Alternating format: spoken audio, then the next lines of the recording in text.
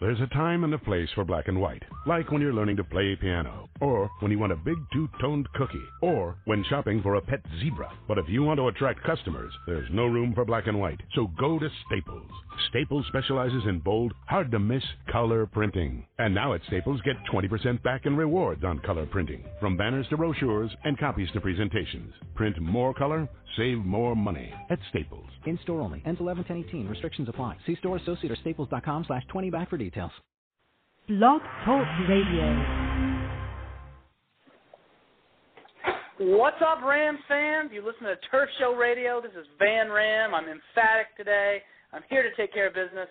With me taking care of business, as always, 3K. 3K, what's going on? I eat vegetables. Just vegetables? Nothing else? That's it, man. That's how I'm starting the show. I eat vegetables every day, baby. I'm excited. Well, it's good. Everybody should eat vegetables every single day. Vegetables are good for you. They're good and good for you. And if you fry them if you cook them in enough bacon fat, you can't even tell the difference between vegetables and meat. That's what I'm talking about.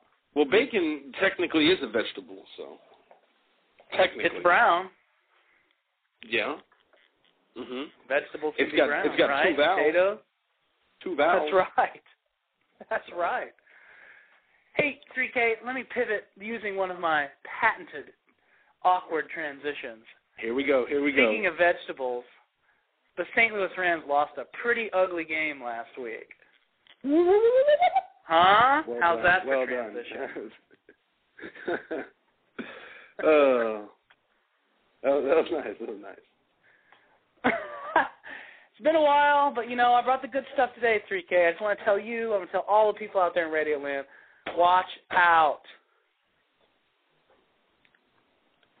So what's the deal, man? Do we have to discuss? Well, I had my do we transition. Really have to go I didn't have a sentence to go with after the transition. I just had the great transition. So I don't think I have a sentence to go with it either. It kind of stands on its own. Yeah, that was a bad game, man. That was a. It's an ugly loss. The point being, it's an ugly loss, and the Rams got to get over it this week. It's a tough week to be getting over it against the Chargers team that is better than their record would seem to indicate.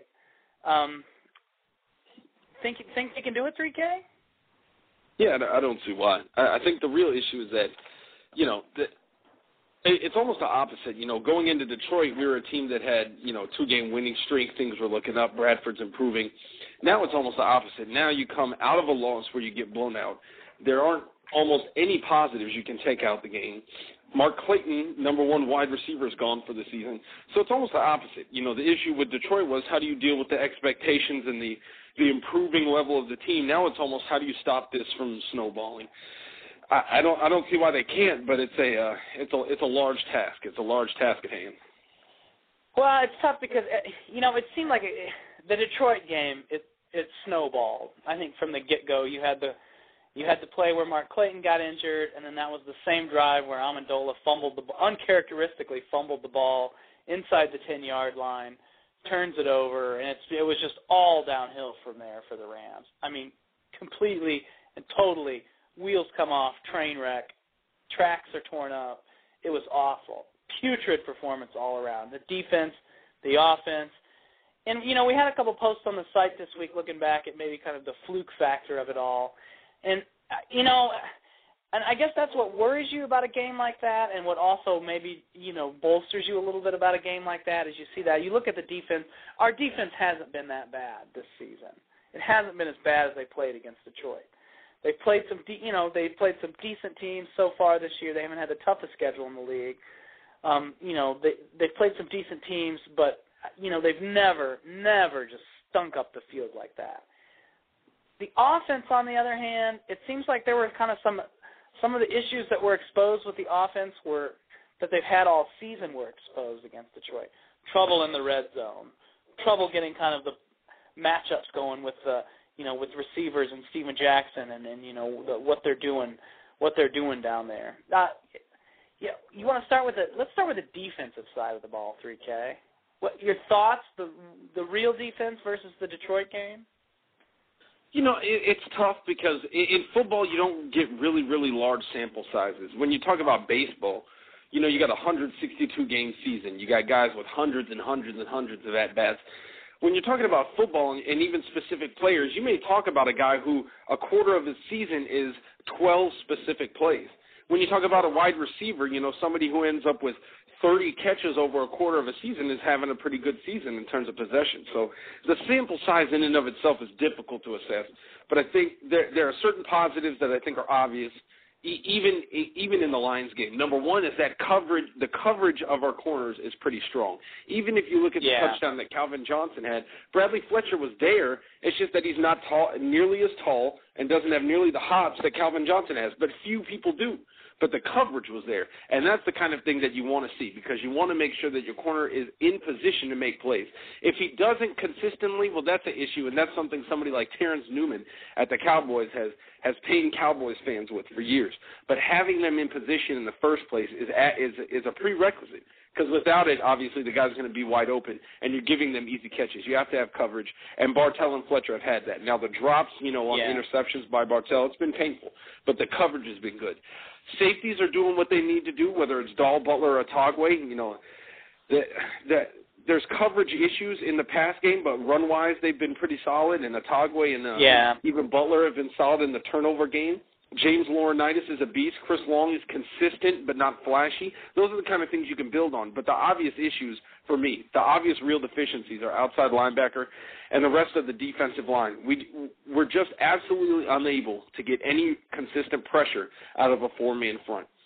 And if that's the issue, you have to look at how the blitz game is going to work in, and I think we're having difficulty figuring that out right now. Yeah, absolutely. And, you know, I was just thinking about the defensive line against Detroit this week. You know, it seemed like heading into that game it was a favorable matchup. It certainly wasn't, you know, compared to the first four games of the season, it wasn't any, you know, dramatically different offensive line that we, you know, were facing against Detroit. But, you know, you look at James Hall, a guy who's been pretty solid so far this season heading into Week 5, was really kind of held back against Jeff Backus. Chris Long, he came into the Detroit game with 22 quarterback pressures. I think I can't tell you how many hits, but, you know, several quarterback hits, a nice sampling of quarterback hits, and half a sack. Detroit game, he was limited to just 2 quarterback pressures, 1 hit, 2 pressures. That's, you know, compared to what he had been doing on the season, that wasn't much. So it was a weak outing from the defensive line, and we saw all through the game that they struggled to get pressure with that front four, which is something like you look back at Seattle and they've done pretty well. Talking about the coverage with the cornerbacks was great. The issue that they seem to be having was, like you said, with the outside linebackers, that coverage in the middle with the slot receivers, the tight ends. I mean, that's where they, you know, the Detroit passing game, which wasn't, you know, you go back and you look at the yardage totals and the overall counting stats like that.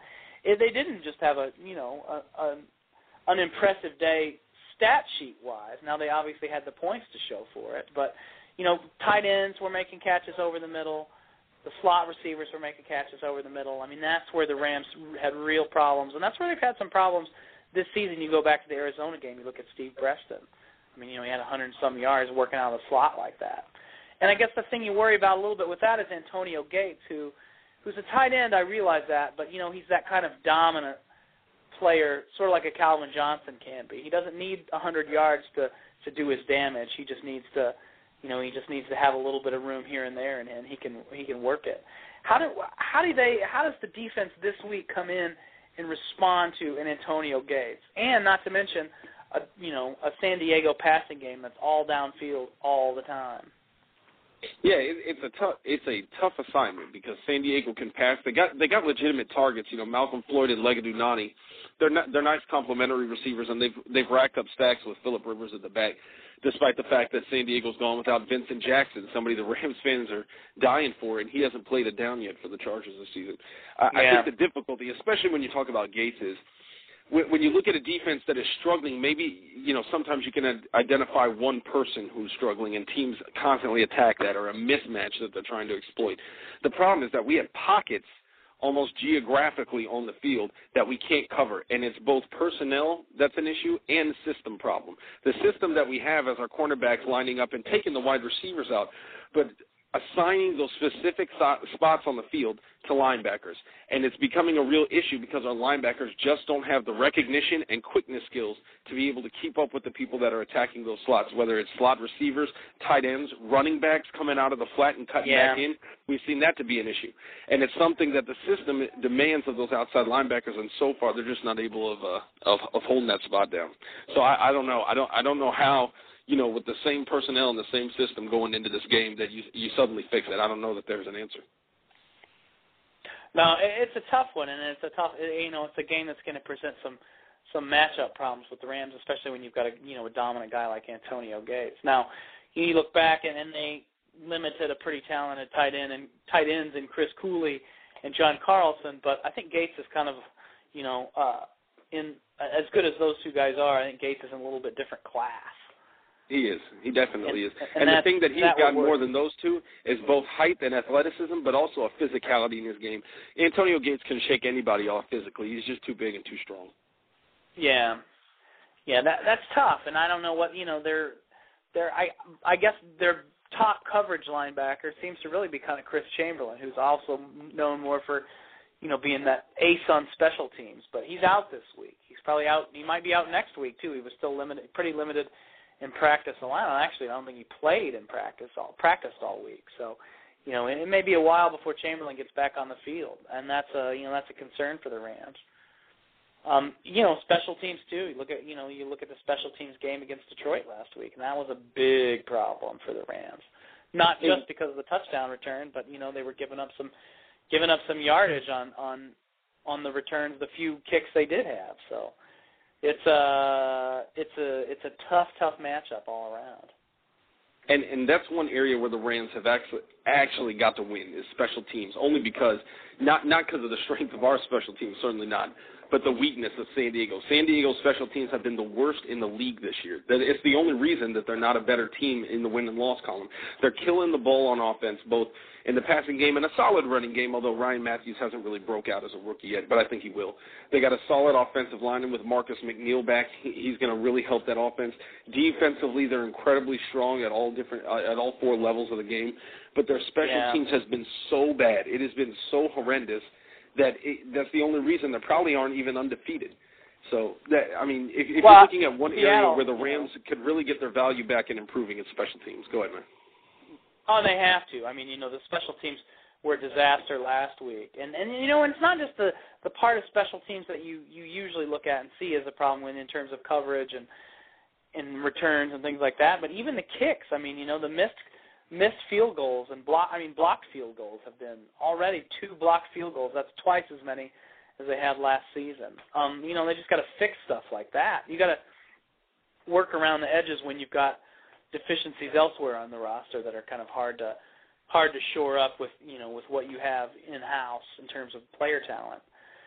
But Seattle. I was just going to say Seattle came into the St. Louis game with a win over the Chargers thanks to 2 special teams touchdowns, 2 kick return touchdowns. Oakland beat them on special teams last week. That's why San Diego's 2-3, same record as the Rams, I might add. Yeah. So it's an area the Rams are going to have to exploit this week. And not just in terms of, like you said, not just limiting it on the defensive side of special teams, but also it's making the most out of your opportunities. The Rams don't get a whole lot of opportunities to score points. We just don't have the talent in offense and an explosive enough game plan to be able to give us, consistent opportunities. So one of the keys is that we've got to make the most of them. And when you got to play, you got a situation where Amendola goes down and fumbles the ball in the red zone, that's just not taking points off the board. It's removing one of the few scoring situations that you're going to get all game and coming away with nothing. A blocked field goal is the same circumstance. And the Rams of this season just can't afford it. We can't.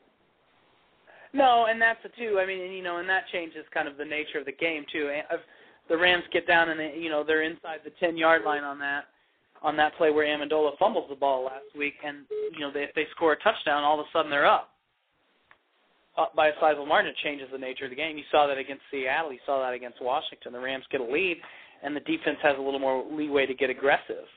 The front four, it changes kind of what you see out of the front four even a little bit. Sure. And that's why a lead for the Rams is even more important, which I guess that leads me to my next point, which is a big area of concern, is the offense.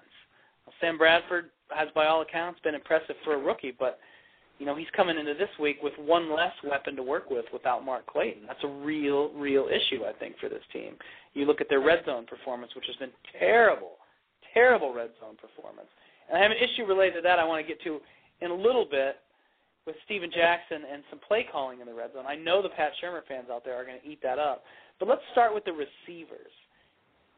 You're absent Mark Clayton this week. For the rest of every other week this season, he's gone.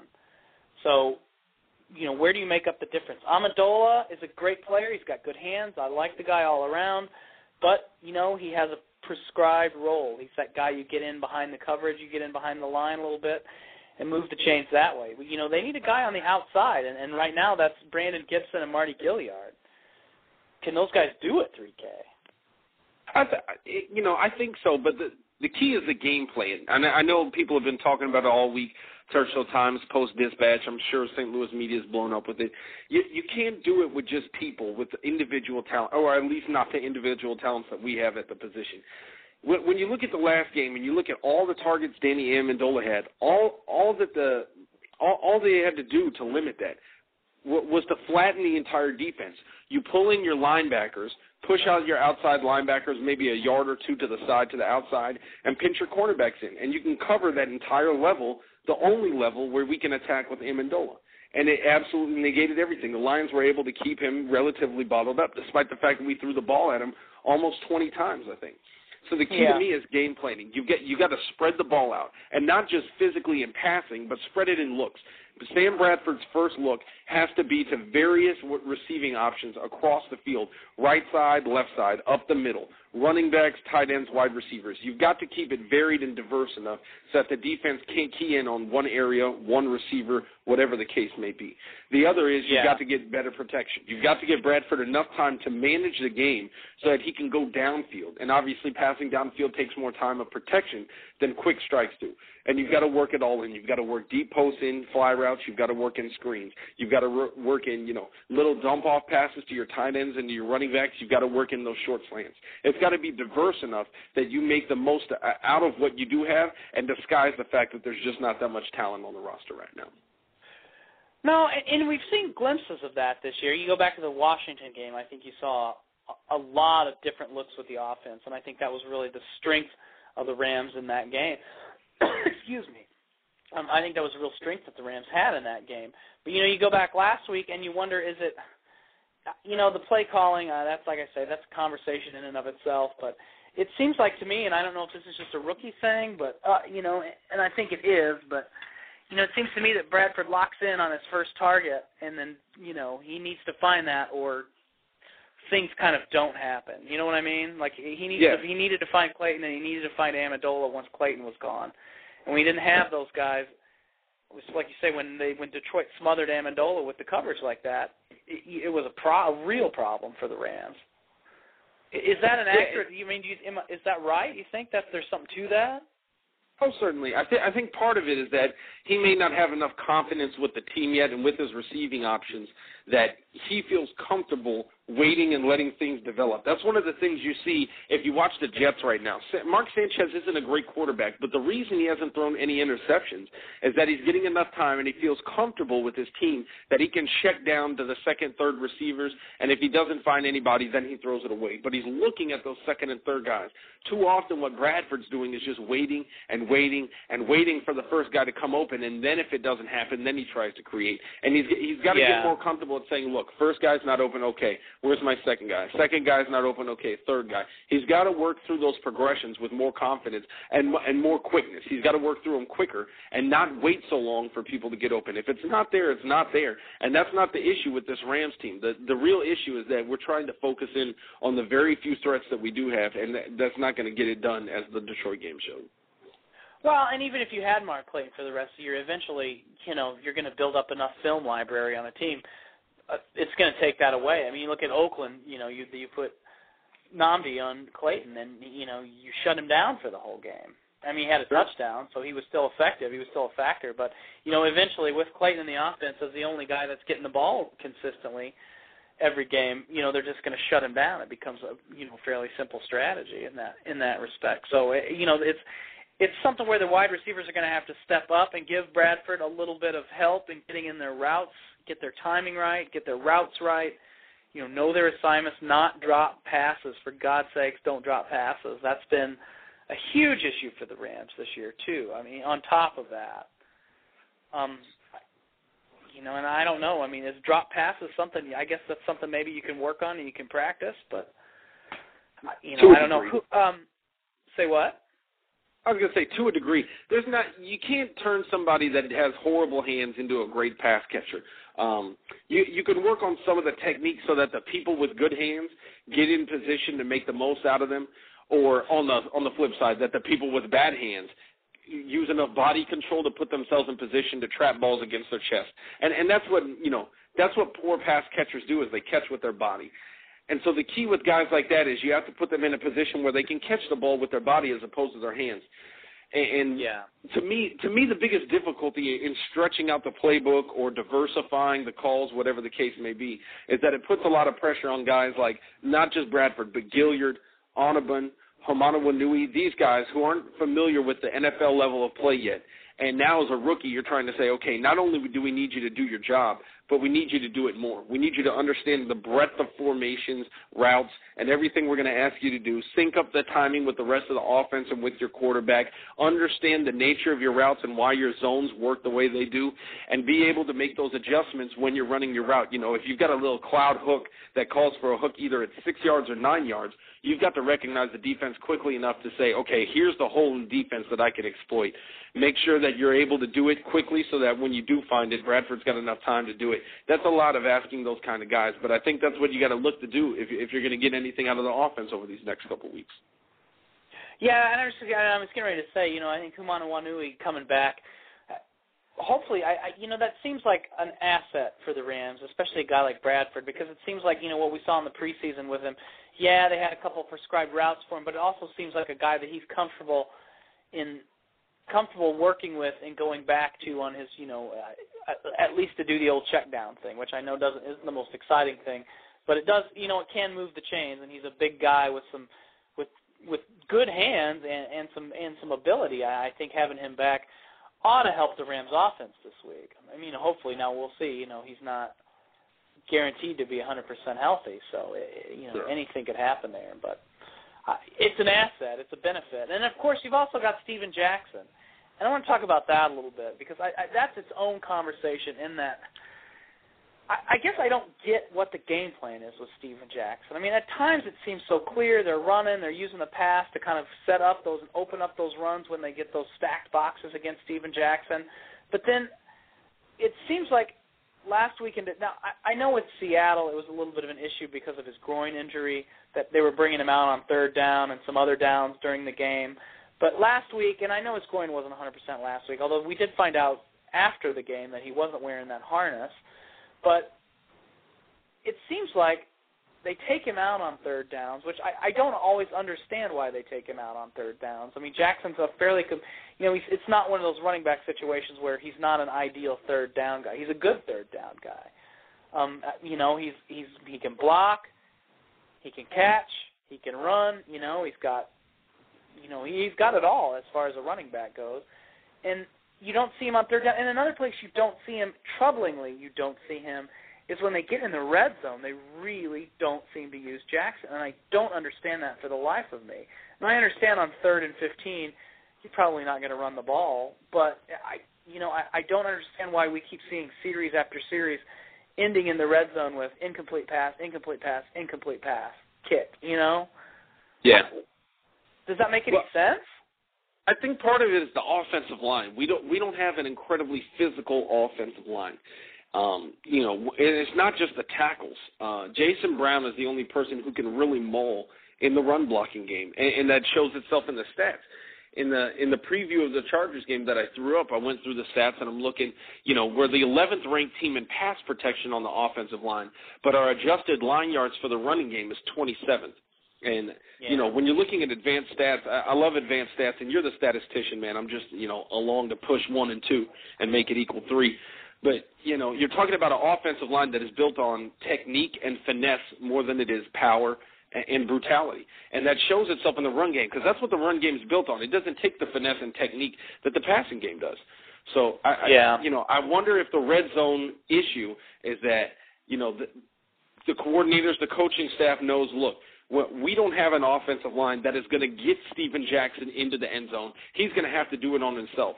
But in the passing game, at least the offensive line can allow Sam Bradford to create and come up with some things. And we've seen that, the end of the half touchdown to, who was it, LaRon Robinson, I think, a couple weeks ago. You had the one to Brandon Gibson at the back of the end zone, the play to Clayton, like we talked about. He can create things if you give him time, and the offensive line's been pretty solid in the passing game.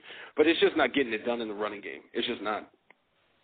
No, and even so, though, you wonder why aren't you even trying to attempt to use, though, Jackson? I mean, Jackson's still the kind, you look at last season with Jackson, he still had, teams were, you know, gaming. I know, obviously that's because that was the only thing the Rams had last year, but, you know, this year, you know, his presence on the field automatically requires a defense to consider him, to factor him into what they're going to do. And sure. So I guess when you know that they're not going to run the ball, when you don't consistently see that threat in the red zone, it's almost like you create that mismatch for yourself rather than, you know, switch it up, even if you don't necessarily have the offensive line for it. Sure. And you know, I don't know. I mean, hopefully that's something we see a little bit more of this week because it seems like even, you know, a quick out to Jackson in the flat, you can make some damage in the red zone to me, but I guess we'll see what happens. You know, 3K, there's one other thing I wanted to go with the offensive line. You know, we've seen a lot more John Greco in there at right guard. You think that's part of the effort to get maybe a little stouter in the run blocking? You know, it might be. I think John Greco's an important component, certainly, overall in both facets. The key to me is working the inside. I don't think we've done a great job at working the inside of the line. And, you know, we've worked around with different personnel, whether it's Hank Fraley, Jason Brown, Jacob Bell. I think we've seen some Roger Allen in there. There's some different names that have been thrown inside. But, you know, right now we're just not getting it done regardless of who it is. But, Van, I think we have a caller, man. I want to make sure we get our callers on, so I'm going to try to make this work. Let's see. All right, I think it's good. Oh, I think that was it. I think that was the big tone. Caller? Hello? Hey, hello? Welcome to Turf Show Radio. Me? Hello? Stupid phone. Hi. 3K. Hello? This is Will. Am I on? Oh, yes, you're on, hey, man. Will, you're on. Oh, hello. What is going on? Sorry, some phone malfunctions here. Oh, that's all right. It happens. It happens to the best of us. What's going on, Will? How are you today? It happens every week. I'm enjoying a beautiful Saturday afternoon. And quite a lovely fall day. Decided to chime in on some Rams talk. What's on the platter with you guys? 3K, what do you think? What's our first question for Will? Well, we were talking about offensive line and Steven Jackson. I think you know, I'd love to get Will's perspective on the red zone issue. The idea, you know, not just this season but last season as well, that the Rams just haven't been able to use Steven Jackson at all to any effect in the red zone. How do you attribute to that? You know, what's the cause of that?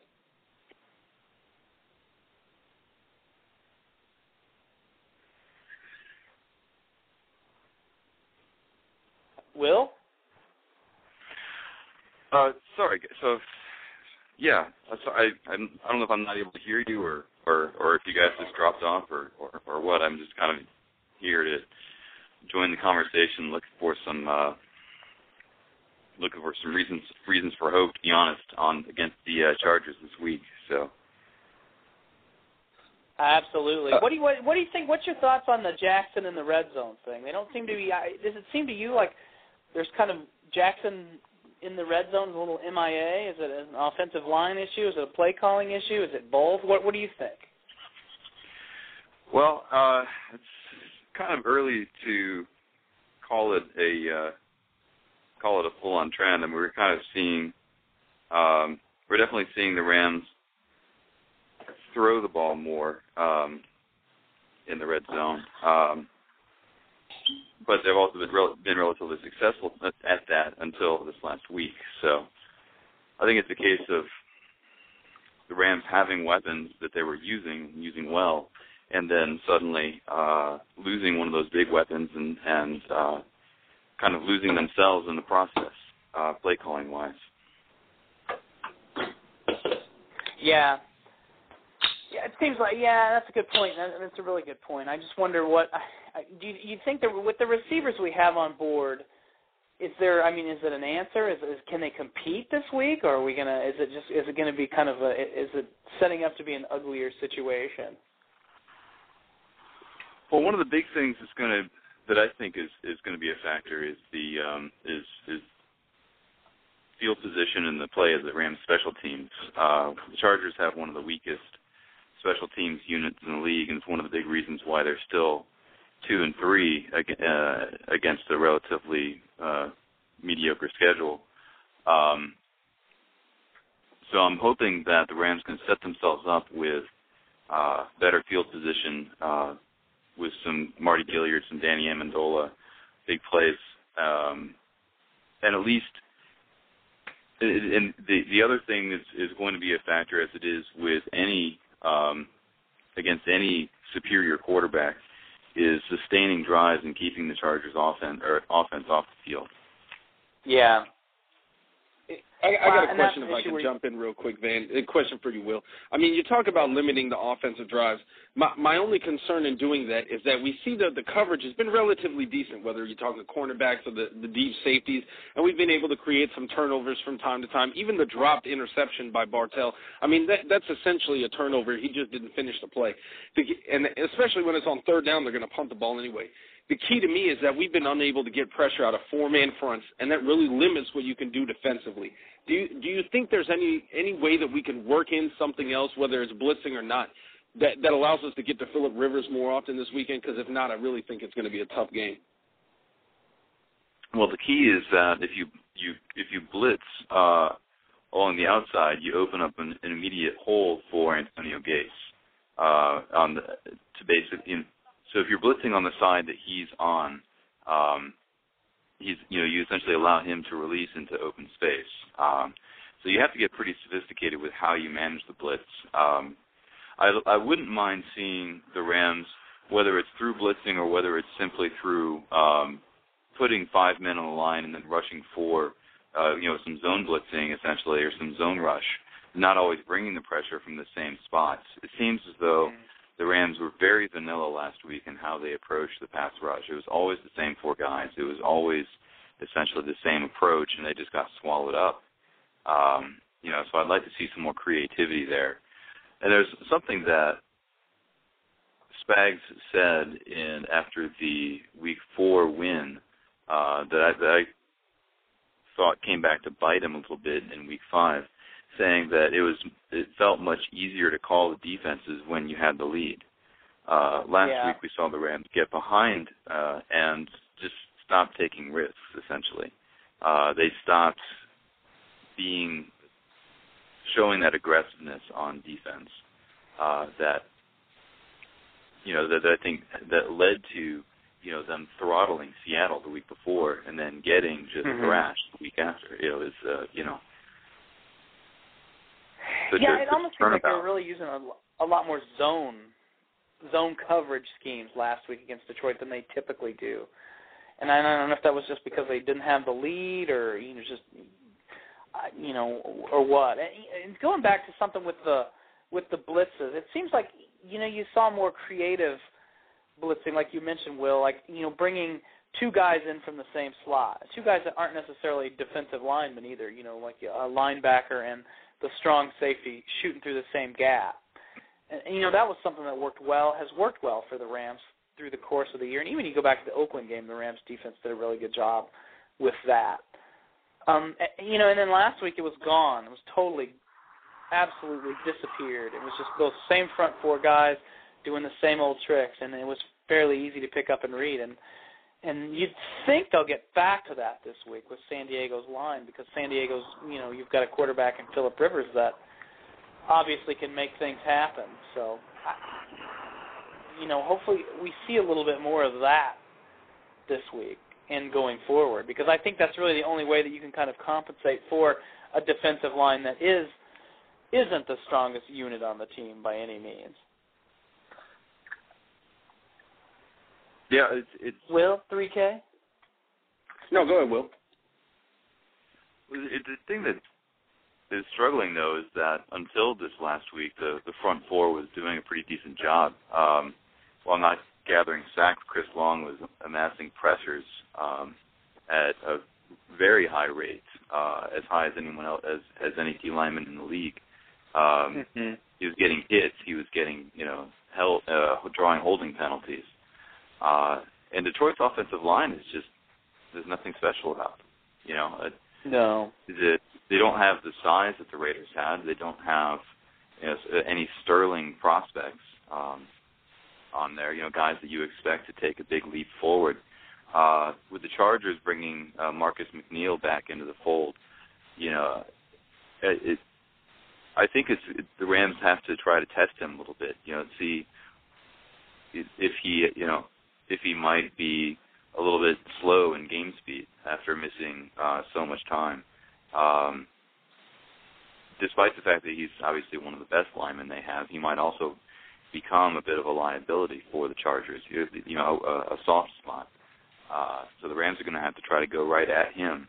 The Rams, and they're going to, like you say, they're going to have to try to get more creative in the way they approach the pressure.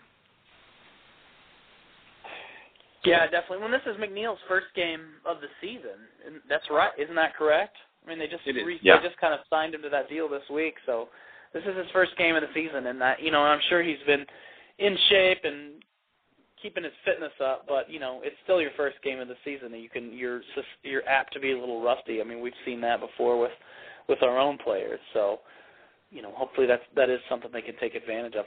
Let's move on. Let's go to the receivers. The hot topic burning up the wires, the Twitters this week, is Denario Alexander. They've activated him from the practice squad, as you know, but he's a rookie. He's coming off 4 knee surgeries. Do you think we're going to see very much of Alexander this week? I have my doubts, and not because I doubt the guy's ability. I just, they've been notoriously slow to kind of work in rookies from the practice squad, rookies, period, especially at the receiving positions, tight end receivers. So yeah, we certainly saw that last year with Brandon Gibson. They activated, they brought him in from Philadelphia, and then it took, I think, 2 weeks before he actually saw the field in that Arizona game. Yeah. I wouldn't be surprised. He had an impact when he came in. Mm-hmm. Oh, I know. And then he got targeted something like 17 times in that game. It was, and I think, Rams fans all over were thinking, where did this guy come from? Why haven't we seen more of him? I think his New Orleans game might have been like the best game for any Rams receiver in terms of yardage and catches of any Rams receiver that season. Yeah. I, without looking at the numbers, I could be right. But Denario, go ahead. Sorry, 3K, go ahead. Yeah, I was just going to say, we talk about the wide receivers a lot, but the one position that seems to be, relatively absent from the entire game plan is tight end. And, Daniel Fells has popped off a couple plays every now and then, and, maybe, once every 4 weeks you'll see Billy Badgerman with the catch. I know he's been hurt, but he's coming back. And, now you've got Romano Wanui out there. You've got Fendi Onabun, who even though he's incredibly inexperienced, he's shown the athleticism. He's got ridiculous size. He can do some things. I wonder how much longer, especially now with Mark Clayton out, how much longer we go with the same kind of game plan before almost forcing the tight ends into the game to see what they can open up for everybody else. Do either of you guys think this will be the week that we see some more from the tight end position? I think you have to. I mean, with just 5 active wide receivers on the roster, and there's still the question about whether or not Alexander will even be active this week. I mean, you absolutely have to bring in the wide receivers. They don't have enough weapons elsewhere not to use the wide receivers more than they have. I definitely think this could be a good week for that, and I think it's worth noting that the Rams were really heavy on the tight ends in their two best games of the preseason, against the Patriots and against the Ravens. Both the tight ends all four tight ends got mixed into the game plan pretty heavily. I'm still trying to figure out how to say his name. I keep wanting to say Humanawanui. I think it's Manawanui, but yeah, I think so. In any case, he became a revelation, but at the same time, he was going up against a weak Patriots pass defense that has allowed yardage to everyone, and the Ravens' second-string squad. So I think I'm very excited, probably more so by him coming back to full health against the Chargers than I am about Denario this week. Long term, I am very excited about Denario, what he could turn into, but I do have some reservation about how involved he'll be in the game plan. Yeah, and one thing about it seems like his hands, like you say it's preseason, but he did seem to show some pretty good hands, which is something the way drops have plagued the Rams this season that could really benefit the team. Having a guy that could just flat out catch the ball, even if he's not, on the second. At the tight end position, that's such a security blanket, and it's been such a problem for the Rams with Randy McMichael, now a Charger, dropping so many critical passes last season. Daniel Fells' catch rate, I think, is under 60% last season. Despite being a better player, he still wasn't that automatic. And Manawanui was just brilliant in training camp and in the practices and in the limited time that we saw him in the preseason. He caught everything. It was like, after one practice, I compared it to like throwing a ball into a mattress. It just landed soft. The ball didn't seem to move even. It was just stuck to him like flypaper. It was it's something that could benefit Bradford quite a lot. It could help him get out of a bit of a funk that he, offensively wise, seems to be in. Yeah, and he had a tight end. Obviously, he doesn't have Jermaine Gresham in St. Louis, but he's a guy that's used to having a tight end to throw to in his college days. So hopefully it's a guy that gets to see a lot of action this week. They certainly need it. Turf Show Radio, everybody tuning in. I got 5, 6, 7 people out there listening in on us right now. Tell your friends, tell your family. Tune it in before we go off the air. We got Will from Ramsherd.com, 3K. This is Van Ram. Guys, I'm going to throw something out to you. Open session. What's the most, go around the table here, what is top line in your head for the Rams this week against the Chargers? What worries you, what excites you the most coming into the game this week? Will? Well, the thing that worries me is that we'll see another defensive performance like last week. I think that over the first 4 games, we saw the Rams establish an identity, and particularly in their home games, establish a tone of we will not be embarrassed. We will keep this game. We will keep games close. We will keep our team in the game, and at least give our fans reason for pride, if not give them a victory. And in a couple of cases, we saw that the Rams actually go out and get victories and play like a winning team. And I think it started with that defensive identity. That's my biggest worry, and also my biggest area of hope that is that the Rams can bounce back. That last week was an aberration, and there were multiple factors last week that I think led to the collapse. Not just but I don't necessarily want to give them a lot of weight. Because we don't. They're relatively soft factors, but I felt like the failed onside kick and a loss of Mark Clayton and the fumble by Danny Amendola on the Rams' first answering drive sort of conspired together to essentially take the air out of the balloon of the Rams. There was after that series of events, it just seemed as though we got caught in a spiral of essentially self-defeating play. What do you guys? What happens with that? I mean, obviously the Rams were capable of playing better than they did, but those three things all happened in pretty quick sequence. I mean, you had the kick, and then was it the Rams' first or I think their second drive of the game? You had Clayton, and then the fumble on that same drive. How do you explain that? I mean, certainly you don't think it's easy to say, oh, they just quit on it, but I don't think that's the case. I mean, guys just don't go out there and in their head have flipped a switch and game over already. But obviously something happened to the performance. It was different. I mean, the coaches were different. The players were different. There wasn't, and I guess that's one of the things about football is it's not everything. There's a psychological factor to the game that really factors heavily into it. But it just seems like it. How do you explain that? What we saw last week with Detroit? Well, I think if I can jump in, I think to me the issue wasn't as much to me it didn't feel like everything came out of the team in the first half at least. The second quarter was really bad. That second quarter we lost 21-3. But we were still making some plays.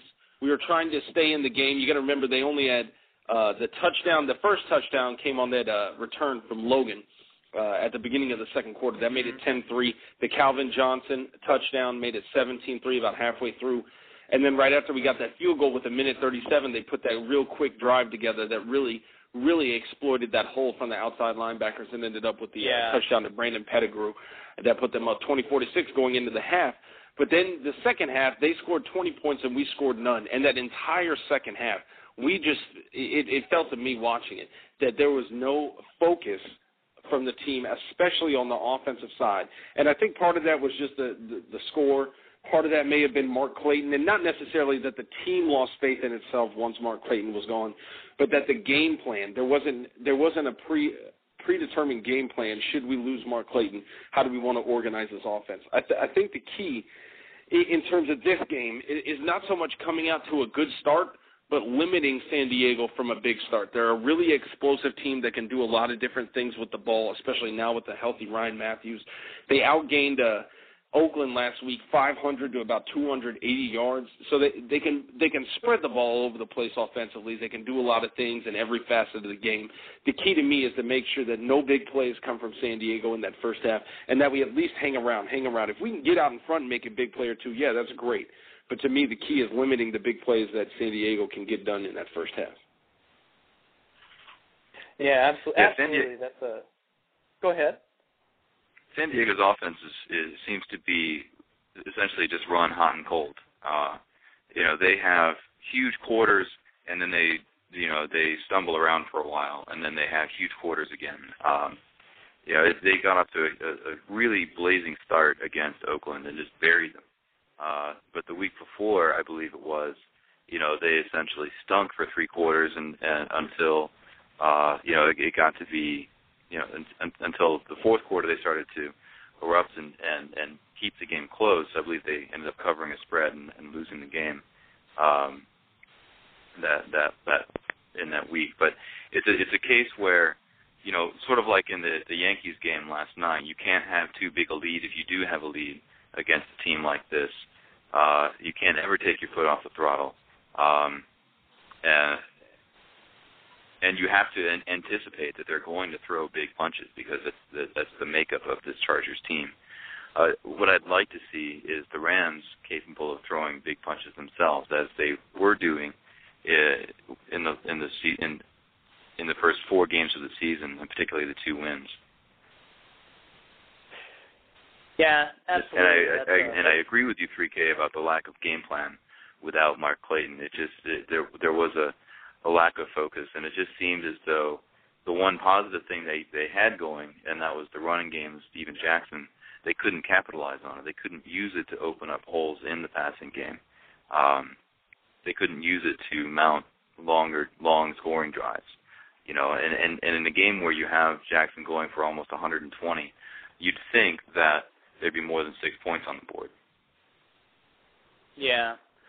Well, and interesting, too, you know, again, the Washington game, the Rams lost Steven Jackson for the whole second half, but they still, I mean, and I don't know, the game planning, I guess, with Ken Darby isn't dramatically different than what you have with Steven Jackson. Obviously, you know, you don't get, you know, I think it's like we've said on here before that a 6-yard run for Steven Jackson is a 3-yard run for Ken Darby, but it's, you know, the game plan didn't change that much. They didn't, I mean, you know, with Jackson on the sideline, there was still that, it wasn't that, you know, you didn't feel that obviously the game was never over. They came right back out after that Washington field goal and went down the field and scored a touchdown. You know, and I guess maybe you have to factor in the rookie quarterback losing his top wide receiver, that obviously is the first guy he looks to. You know, he doesn't have, when Clayton's not there, he's looking, he started, obviously they just went heavy with Amendola. That's how he ends up with 19 targets in the game. You know, this will be a bounce-back game. This will be an interesting game to watch from a Rams perspective, just to see how they, how Bradford looks without that security blanket he developed with Mark Clayton, and B, just how the team as a whole responds to that loss, because it was such a lopsided, ugly loss that I think it took everybody by surprise a little bit after two pretty strong wins against Washington and Seattle. That, and you know, looking at a team like the Rams, you got a rookie quarterback. It's so young throughout the roster that, I mean, and you can look ahead. You look at the schedule. You know that's not. You know there were games like that were bound to happen. I mean, you know that at some point the Rams are going to make some terrible, terrible mistakes and look like a terrible team on the field and lose some ugly games. But you know, how they come back and how they respond to that will be an interesting case study of the team. And I go back, and even looking at last year, which, you know, they were terrible all season, but you kind of go and look at the statistical measurements of the Rams after those big, terrible, nasty losses, and they would tend to play better the week after. You know, certainly you saw that in the first week of the season after the Seattle game, and then you go back, you know, like you take a look at how they played in the New Orleans game, for instance, a game they almost won against the eventual Super Bowl champions. So, you know, it'll be interesting to see if that factors in this week. It'll have to for them if they want to continue through the season and not get rid of. Hey, Van, if we could, man, we got a caller online. I want to. Let's bring the caller on. We lost him right when I was bringing him on. 609 area code. I saw you were calling in. We're about to patch you up, man. If you want to call back, hit us up. It's like fishing. You know, you got a fish on the line, and you think you're going to reel it in, it's going to be a great day, and you get the call, you press the button, and bam, it's gone. Takes the bait and runs. So caller, call us back. Don't leave us hanging. Don't leave this fishing expedition for quality radio content hanging by a thread. But it was a good point, Gentlemen, man, you made that. Yeah, I just think it was a good point you made, that it's going to be interesting in terms of the character of this team to see how they bounce back from the loss. You know, in terms of the way the media is going to treat it, if we see another big loss from the Rams, you know, the implosion, the destruction, the snowball effect, everybody's going to say, okay, this is the 2009, 2008 Rams, back to their losing ways. The two wins were nice while they lasted, but they found a way, you know, back into that comfortable mode of getting blown out. So I think it's important to avoid that almost at all costs, because you really want to maintain the perception and the reality that this is a changing team and that it's radically different, not just different, but radically different from the Rams of seasons past. Yeah. I think there's a couple of things that this brings to mind. One is that we kept during the Detroit game, we kept hearing folks on Twitter, whether it's Bernie Nicholas or Tony Softly, or but sort of the big power Rams watchers say, let's see how they respond to this. Let's see how they come out in the second half. Well, let's see if they show some life. Let's see if they how they respond to this. They were looking for that in-game response and didn't get it. And now I think that like we're not the only ones looking for a big next week response from this team. And if what happens if we don't get it, if the Rams fall flat against certainly a better quality opponent than the Detroit Lions, I wonder if you seat starts to get warm under Steve Spagnuolo, it's not. It'd be hard not to think that it would. What's that? I said it's hard not to think that it would. I mean, it's one thing, to expect the Rams. I mean, I don't think anybody, front office and Stan Kroenke included, seriously expects, a 9-win season or anything like that from the Rams this year. But, if they're going in and losing, if their losses are blowouts and ugly and they're not responding well to adversity, then it's hard to imagine that the hot seat doesn't get hotter. To me, hey guys, we got our caller back from the 609. Just want to see if we can bring him back on. If you're on, let's bring him on. Let us know. What's going on, guys? Hello. How you guys doing? Who are we talking to? This is John from the 609. John from 609. What's up, my man? What's on your mind? Nothing much, man. I'm just listening to your conversation right now, and I agree. I didn't expect the seat to get hot for Spags. Now, if we play like we played last week, because it seems like after Clayton went down, their minds were gone. And only two that seemed focused was Jackson and Bradford. Only two. And then I saw one play on the sideline when Jackson came out. He was screaming. And I don't know what he was mad at or how. I guess he was mad at how we were playing, but I just saw that emotion. I didn't see it from anybody else. Same thing I saw from Bradford, forcing balls, putting heat on balls, and that's where the 2 picks came from, I thought. He was having a really decent game, and then he tried to just make a play. He's like, I want to go out like this. And then I guess the real thing that got him mad was the Sue pick, and that's when he really, really started forcing balls. Yeah. Yeah, that's a good point, man. That's a real good point. With a young player, I mean, you want him to take ownership of a team. You want him to take ownership of that game, particularly from the quarterback position. But it's a situation where maybe you're on. Maybe you're right. And maybe he tried to do too much. By forcing passes into double coverage or into places. I saw a few passes that honestly I didn't. He hasn't always been known as a guy with a really strong arm, and he, threw balls as hard as I've ever seen through, relatively short, simple routes. And, you saw receivers surprised by how fast the ball was coming at them and not able to get their hands up in time. It's a situation where his competitiveness, his fire, was certainly on display, but at the same time, he needs just to be able to manage that a little bit better. Play within himself and not let that emotion get destructive to the game plan. Well, it's a facet of discipline because, and coaches will talk about it all the time. You've got to stay disciplined within the boundaries of what your expectations are. The Sue interception came in the fourth quarter, and, we were already down 31-6. So in terms of what Bradford's trying to do, certainly he's going to try to make plays because you're down so much and there's so little time left. You've got to try to create what you can given your position. And, knowing the quarterback can do so much, he's going to try to make the most out of it. But when you've got a game plan that is breaking down and you're down so much, you've got to stay within the boundaries of your game plan, whether that means wide receivers maintaining their routes, maintaining their areas that they're supposed to attack, whether that's cornerbacks maintaining the kinds of coverage they're supposed to have and trusting the rest of the defense to cover the other spots.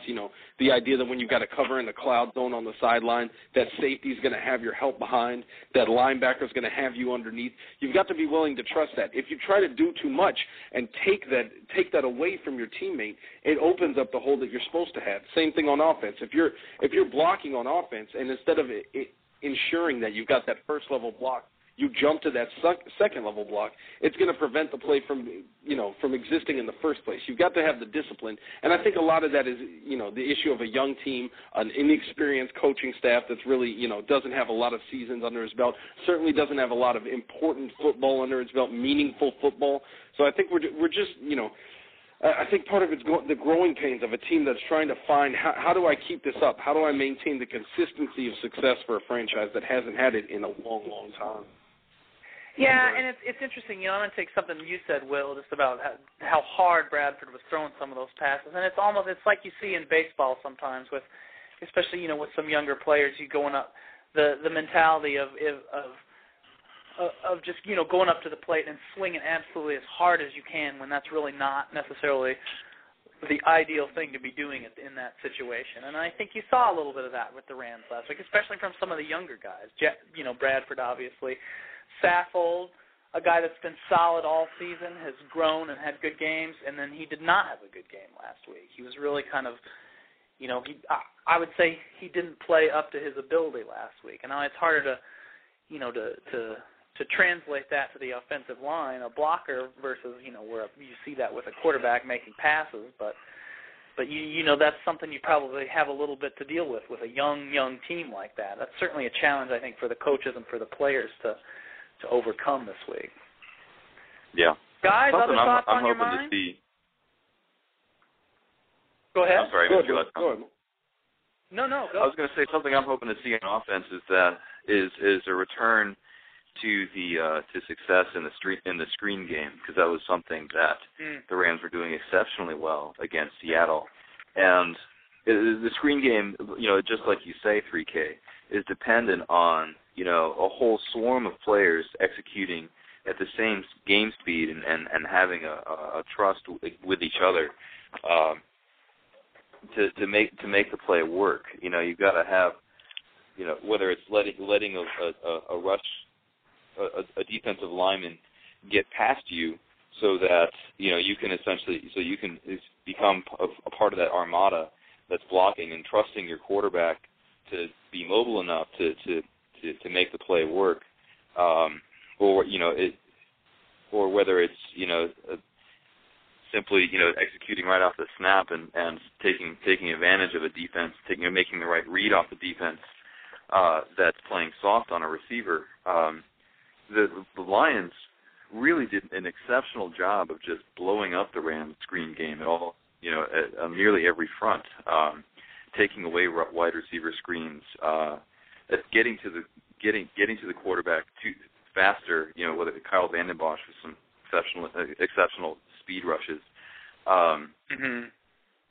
fast enough to blow up plays and just it disrupts the timing of the Rams offense, and I think that's where we saw some of the the Rams just basically fall apart, and Bradford just stand in the pocket and start scanning the field looking for somebody to sling it to, rather than execute this precision game, this timing game. So that's something I'm looking for the Rams to try to get back. I think that's an important part of their offensive identity. Yeah, absolutely, and that's something you saw with the screens last week. It wasn't, I didn't get the sense so much that it was Detroit just totally blowing them up as it was, that they just weren't. I mean, they weren't happening quite as smoothly as they were against, against Seattle. Guys, it looks like we're up against the 6 o'clock hour here. It's 6 o'clock Central Time. So I'm going to throw it out. Last thoughts, Will? It's been good to have you on board today. Any parting shots here? Well, I really hope that the Rams play with a more of an identity this game. More of a sense of defending the dome. I think that I'm looking for Chris Long to have a big game in response to last week. I think in the training camp he came out and established himself as a big part of that Rams defensive identity, and for him to get shut out, essentially not rewarded for his hard work, I think that's something that I'd really like to see him get that reward this week and reclaim that help reclaim that defensive identity for the Rams. He's already done the work in helping, and other players have been benefiting from it, whether it's Fred Robbins or James Hall, also doing good work and getting their rewards for it.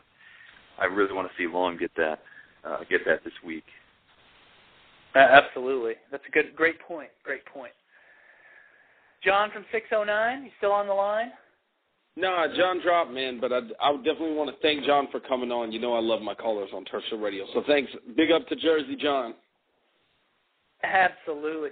3K, it's we've here we are. This is what a different situation we're in with the Rams. We have filled an entire hour with regular season talk, and we haven't already jumped over to hot and heavy draft talk.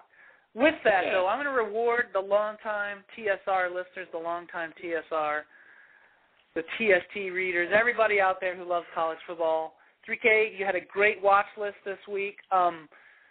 Thoughts, a couple parting shots related to college football for some people to be taken away from the show today. That's tough. I mean, there's so many good games tonight. I guess I'll stick with the one I had on the watch list. That's Wisconsin-Ohio State. It was the one that Game Day covered for ESPN this morning. I mean, there's some great talents there. On the Wisconsin side, the key talent over there is probably Gabe Carimi, the offensive tackle. If I had to guess right now, I'm guessing he's the top of the second offensive tackle prospect, but he's long arms, solid bulk. He could factor in on almost any NFL roster on day one. Really strong. They got a defensive end, J.J. Watt, who's a really strong run stopper, got some good bulk, and really quick off the snap. That's on the Wisconsin side. Lance Kendricks is a tight end, but obviously the Rams aren't really in the mix for a tight end with all these guys that we got coming up the system. But on the Ohio State side, there's a lot of interesting people that I think have factored for the Rams. Obviously, the premier guy is Cameron Hayward. A lot of people know about him because he's such a obvious game changer at the defensive end position. He does so many things. Ross Holman, if you haven't seen Ross, he's an outside linebacker, and if I had to guess, I'd put him third round. Say again? Did somebody jump in? I said, perfect. Ohio State linebackers. That's, Yeah, exactly. We might as well just keep it going. But, Ross is a really strong outside linebacker prospect. He's a little bit quicker than Larry Grant, so he can do some things that we don't have on the roster right now. And they've got guys coming up the pipeline that are going to change, too. Brian Roll's another one. He's a senior outside linebacker, but he's not nearly as quick. He's much bulkier. He reminds me of Larry Grant and Neil Diggs.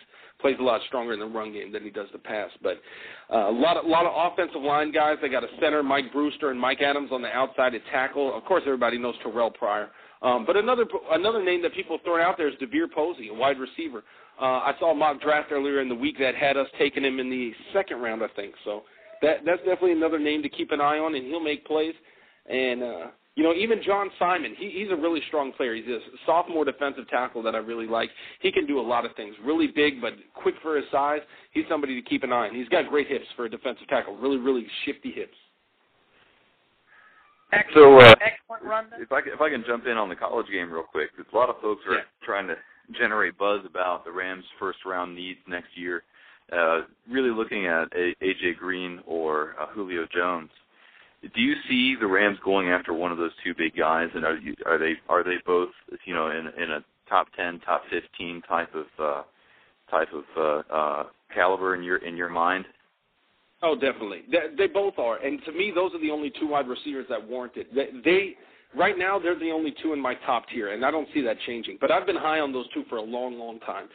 People talk about Michael Floyd and John Baldwin, but the deficiencies in their game, the inconsistency of their production is too blatant to ignore. And when you look at guys like Julio Jones and A.J. Green, they bring it every single game, and they bring it in the SEC where you're facing serious competition.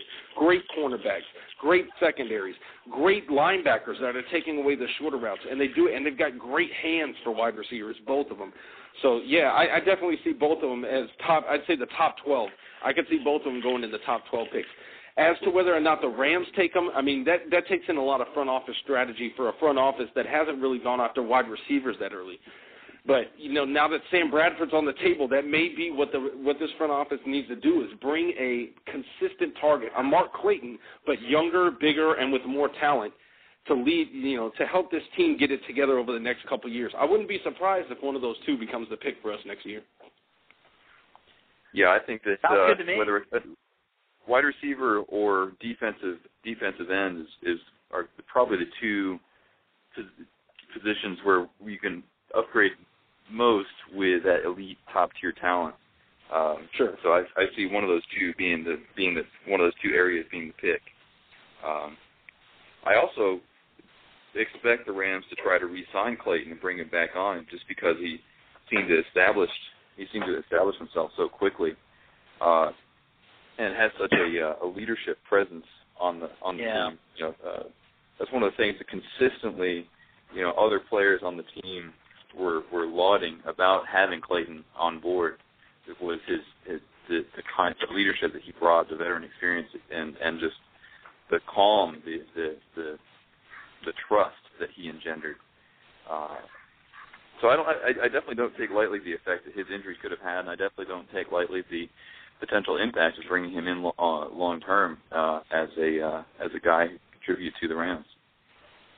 But pairing him with an elite talent on the other side, that would be fantastic.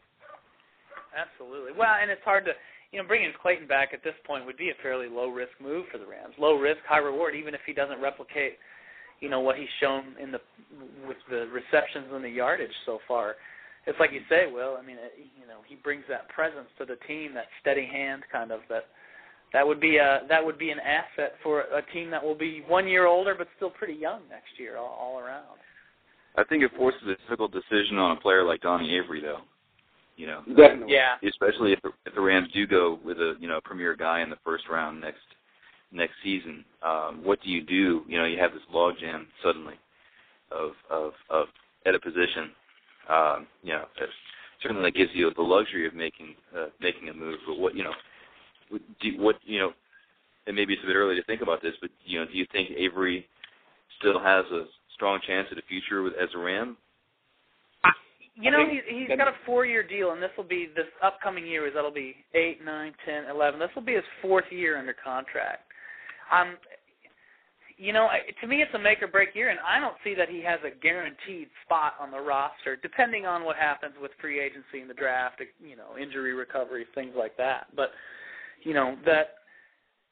whereas coming into this year, it was about more whether he had to, what he needed to do to lock down the number one job. Now it's, what does he need to do to lock down a job, period, if not, be more than just a depth guy on the team. That's a big issue. That's a big question they're going to have to answer with Avery next year. That's just my take on it, but I agree. See how you could count on him given what's going on.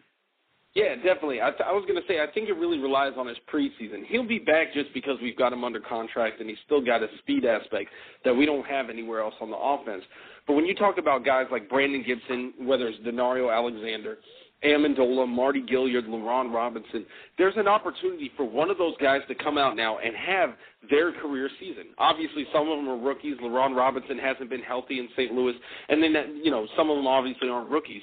But it's a chance to really have a breakout season, that first real big season of their careers. And if that happens, think about who you're bringing in. If we draft a wide receiver, you've got Mark Clayton, a drafted wide receiver, and whoever has a big year this year out of those crew that I just mentioned, where does Donnie Avery fit in? He's going to have to work his way back above those guys.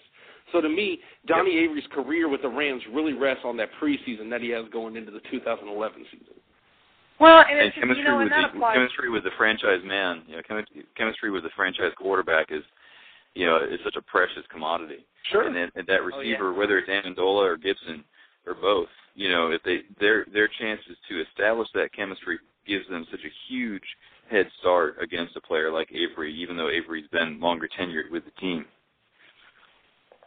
Yeah, and this team has now. Avery was an 2008 draft pick, which was when Devaney was in-house. He wasn't the general manager, but this team has not been shy about parting with players that kind of have that link to the past at all, and that's something that it's true. Works against Avery in and of itself. But I think I'm going to take what we just said about Avery though and apply that to everybody else in the receiving corps. Now, obviously Gilliard's a little bit different, but everybody that has WR in front of their position listed on the Rams roster is, this is an evaluation year because none of those guys have established themselves, and nobody has, made themselves indispensable to the cause. So, this is a good chance now with Clayton out and, big moves unlikely to happen on the trade market or anything like that. These guys have to establish themselves, if not only for their future with the Rams, but for their future in the NFL. I mean, you look at a guy like Brandon Gibson, Laurent Robinson especially. I mean, this is a guy, I don't know that he's definitely not a Ram next year if he doesn't do anything this season. And I know he's been injured so far, and he's kind of struggled to get over that, but he's a guy that's been injured his entire career so far, too. So, these guys don't establish themselves this season. they don't have a guaranteed roster spot, in my opinion. And then, that goes to the coaches too. It's like, that you've got to get these guys out there and let them see what, let them see what they can do too with the opportunity. So, guys, I hear the cops coming for us. I think that may be an omen. That is a sign, gentlemen. I'm going to wrap it up. We're going to go eat some dinner. We're going to have some fun. We're going to watch some playoff baseball night. 3K, give us the Rangers update real quick. It's 7-2, top of the 8th, man. We just brought on Darren Oliver, he was just awesome in Game 1. Great job, Darren. Way to go, blowing that 5-0 lead. We got another 5-run lead, top of the 8th, so it looks like we should be able to actually hold a 5-run lead tonight. All right. Well, there you go, everybody. Will from Rams Herd. Check it out, everybody, ramsherd.com. Will, thanks again. Come back anytime. It's always good to have you. Always good to talk to you on the Twitter machine and elsewhere around the interwebs. Yep, I will be representing 3K. from the Dome tomorrow, so I'll be on Twitter with live updates and whatnot. Feel free to follow and join the conversation. It's always a good time. The more the merrier. Excellent. Will, thank you. And you're at Ramsherd is your Twitter ID. That's correct. So punch that in tomorrow, everybody. Will's going to be at the game giving you the live feed, the live updates. Check it out. 3K, you and I will be doing it CBS style tomorrow. Man, you know how we do. I'm old school. I still don't understand the whole Twitter handles. That's not my thing. But that's the great thing about having guys like Will. Great blogs like Rams Gab and, of course, Rams Herd. And, Will drops the coolest infographics. They're rare, but I love them when he does them.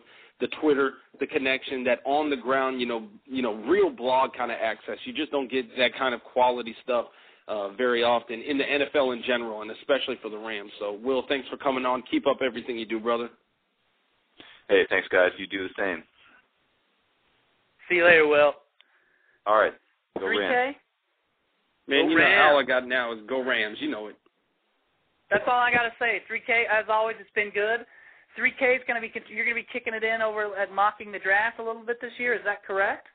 Yeah, I got brought on as a writer. I've been doing these mock drafts and some other things, so I think I'm going to open it up for a little bit more specific scouting and try to detail what it is that goes into the mock drafts and how I approach my scouting. Well, that's good. That's good news for draft fans, and that's good for Rams fans and TSTers alike. 3K, it's been a good TSR. I'd say it's been a very, very special TSR, if anything. It has. It's been a good show, man. All around, good show. Go Rams, 3K, and I'll see you online tomorrow, bud. Yeah. Go Rams. Hi, it's Jamie, Progressive's #1, #2 employee. Leave a message at the... Hey, Jamie. It's me, Jamie. This is your daily pep talk. I know it's been rough going ever since people found out about your a cappella group, Mad Harmony, but you will bounce back. I mean, you're the guy always helping people find coverage options with the Name Your Price tool. It should be you giving me the pep talk. Now get out there, hit that high note, and take Mad Harmony all the way to nationals this year! Sorry, it's pitchy. Progressive Casualty Insurance Company and Affiliates. Price and coverage match limited by state law. The Starlight Lounge presents An Evening with the Progressive Box. Oh, what a great audience. Let's dim the lights for this next one. Nope, too much. There it is. Got to get things just right. Like Progressive's Name Your Price tool. Tell us what you want to pay, and we help you find coverage options that fit your budget. And now, the mood is right. Wait, the lights are back on again. Trudy, can you? And now it's completely dark. Progressive Casualty Insurance Company and Affiliates. Price and coverage match limited by state law. Hello, you're listening to Simone de Rochefort, one of the hosts of The Polygon Show. It's a show all about the video games that you'll never have time to play, brought to you by 4 friends who are just as passionate about food, soft drinks, and TV shows as we are about video games. Every Friday, we bring you a new hour of personal stories, like how we found the best way to play Yakuza 0, or even what happens when you play so much Zelda that you hurt your hands and can't play games anymore. Above all, we just have a really good time talking about the games that we love. Check out the show on Apple Podcasts or your favorite podcatcher. You can also find us at Polygon Show on Twitter and send a tweet to say hi. Thanks for listening.